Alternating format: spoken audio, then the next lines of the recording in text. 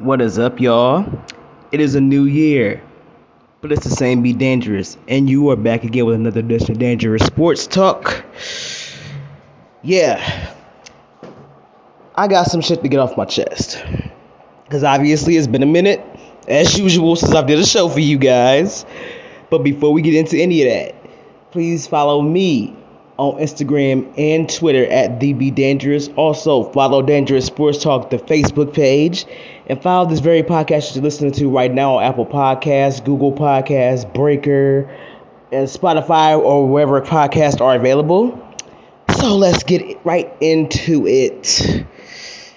Obviously, the Lakers went on to win that knockoff jockstrap cup, which was probably the dumbest shit they could have did this season.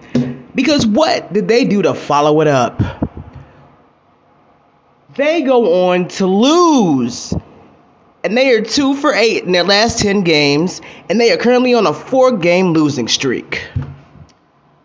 Wow. What a way to follow up as the regular season champions, huh? You pretty much return to form. Players injured. Personnel is in a bad place. You don't know if they're going to make any moves. And somebody who just won the MVP of that whole damn tournament is not happy. And do y'all know who that is? The greatest human to ever breathe on this earth. LeBron James, as usual, has an issue with it. So how does he decide to retaliate?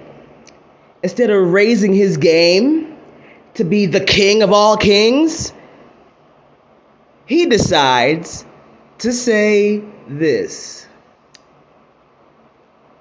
His son could play on the team with them easily. Now, correct me if I'm wrong, but is this not the same damn team that you wanted?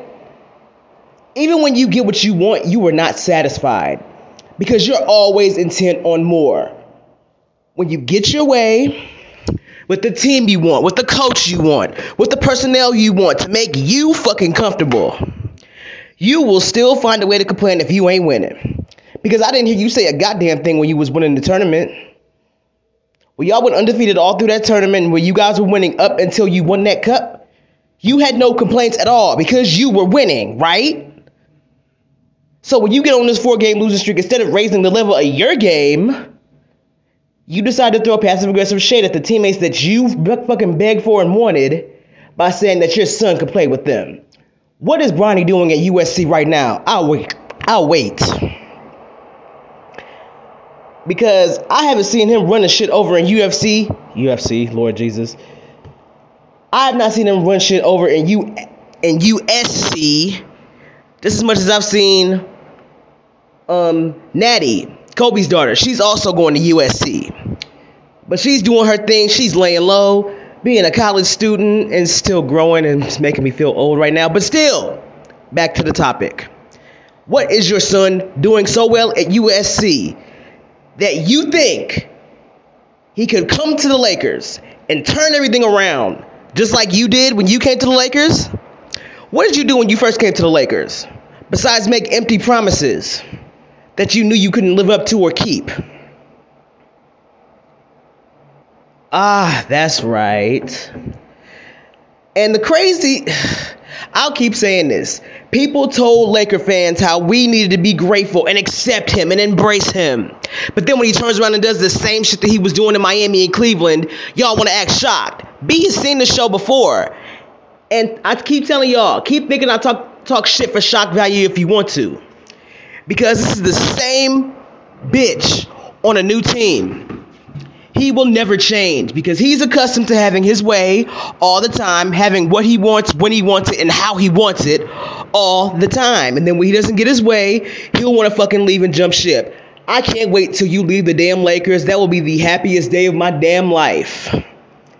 So until you find a way to beat the rent payers tonight and get your heads out of your asses for another 5-game losing streak, this is what you fucking deserve. because AD can ball out, which nobody can say shit about that because he has been doing a damn good job and staying healthy, which nobody fucking expected. It doesn't mean shit if you keep losing. So since you motherfuckers are the regular season champions, you got that jockstrap cup to shine up and show for everybody to see. Do me a favor and win some fucking regular season damn games. Let's watch. This is the team that you wanted. Fucking suck it up. Put your panties back in your purse.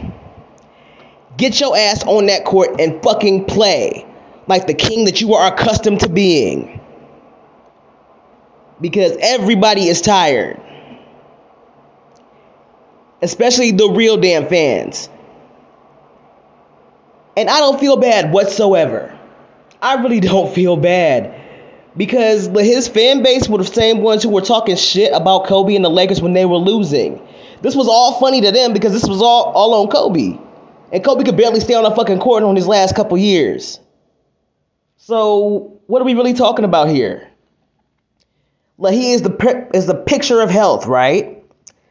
People keep saying his body is breaking down, but he can go around and fucking jump out of the fucking gym still. Where is that youthless fucking athleticism that only he possesses and no one else has in the world? It's crazy how many passes that LeJr gets for shit that nobody would ever dream of giving Kobe a pass for. When the Lakers were losing like this on Kobe's watch, when he could barely stay on the court, when he had D-League players on his team, people told Kobe to suck it up and deal with it. Well, the same applies here. If losing was good enough for Kobe, it's good enough for him. So fuck his feelings, fuck his fans' feelings, and do me a favor. Get your heads out of your molasses asses and beat the damn rent payers. Or with how you guys are fucking built, you'll let Harden go for fucking 70 on you. And you'll just lay there and be beaten by fucking 56 points like the Clippers are accustomed to doing every day. So hey, we all get what we want, right? So on that note, I don't feel bad for the Lakers. I don't feel bad for LeTwat. This is what you signed up for. This is the team that you wanted. This is the coaching that you wanted. Deal with it. And find a way to win, like your fans always tell us. Anyway, on to the NFL. The Steelers fucking swept the Ravens for the season because they won, 17-10 last night. And I was actually shocked that they won, let alone scored over 10 damn points in the game. Because ever since they benched fucking Trubisky, things got a hell of a lot better. Even though Mason Rudolph is not the answer, Najee Harris, he got me a touchdown. And Mr. Deontay Johnson, he got a touchdown. Okay, that's great. That is absolutely great. But the Steelers season has been lackluster as well. And they did exactly what I knew what they were going to do. As soon as the Steelers start losing, they want Mike Tomlin out. And honestly, it's predictable. Because if you know anything about the politics of the NFL, you know if there is a black man in a position of power on an NFL team and things don't go their way or they have a bad season, they're going to find some way, shape, or form to attempt to push him out of that position of power. In coaching, in management, in fucking the black quarterbacks, it's always like that.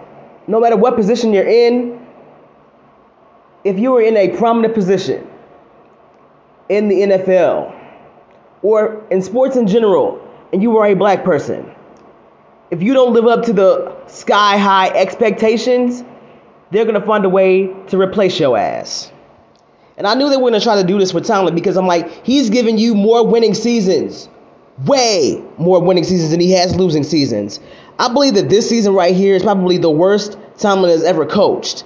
But even still, the Steelers are going to claw. They're not just going to lay down and let you take their shit, even though that's what they've been doing most of the damn season. Now the season is winding down and wild card games are coming up and playoffs are literally right around the corner. They're going to have to find some way to win and get into the playoffs because they had an 8-8 record last season. Didn't make the playoffs, but it wasn't a winning or losing season either. But hey, The Steelers are very, like I said, they're very predictable, and they still have a lot of moves they need to fucking make on offense. Because you need some game changers. You need to draft a solid quarterback, which you should have did in the first damn place. Get some offensive pieces that are going to be some game changers. Because you can't have no damn scrubs on the offense. You really can't. And as much as I love Najee Harris, I'm tired of waiting for that breakout season from him. Is get that breakout season or bust at this point. But yeah, it's a damn mess over there. And what else have I don't have my notes in front of me. I'm literally sitting at work right now trying to think of what the hell to talk about. And knowing me, I'm gonna fucking do this show and be like, okay, I forgot what to talk about. And then as soon as I end the show, something will happen. And I'll be like, fuck, I could have covered that in my show. But that's another day for another story. Oh, and the Royal Rumble is coming up. I'm excited about it because I really want to see Jade Cargill's debut. And I think I know how it's going to go. They're going to have her in the Women's Royal Rumble. Possibly at number 30. And they just might have her win at that Royal Rumble. Because I just seen on Twitter that they had her in the development center, getting her moves ready, getting sharpened up for her debut and stuff like that. And I'm ready for it. And personally, I've been praying for Jade Cargill because she just lost her mom. And like I said, if you know anything about me, you know that I lost my mother at 21. And no matter how old you are, things are never gonna click when you lose your mother. You know what I'm saying? Because you feel like you were robbed in a sense. Even though you had her for X amount of years, it doesn't matter. When you lose your mom, it takes away your sense of security. So I know how she felt. So I know she has an extra motivation to go out there for her WWE debut and absolutely kill it. And I'm behind her 100%. Let's see, 12 minutes. I guess it's the same bet. First show of the year, why not? I got things I wanted to get off my chest.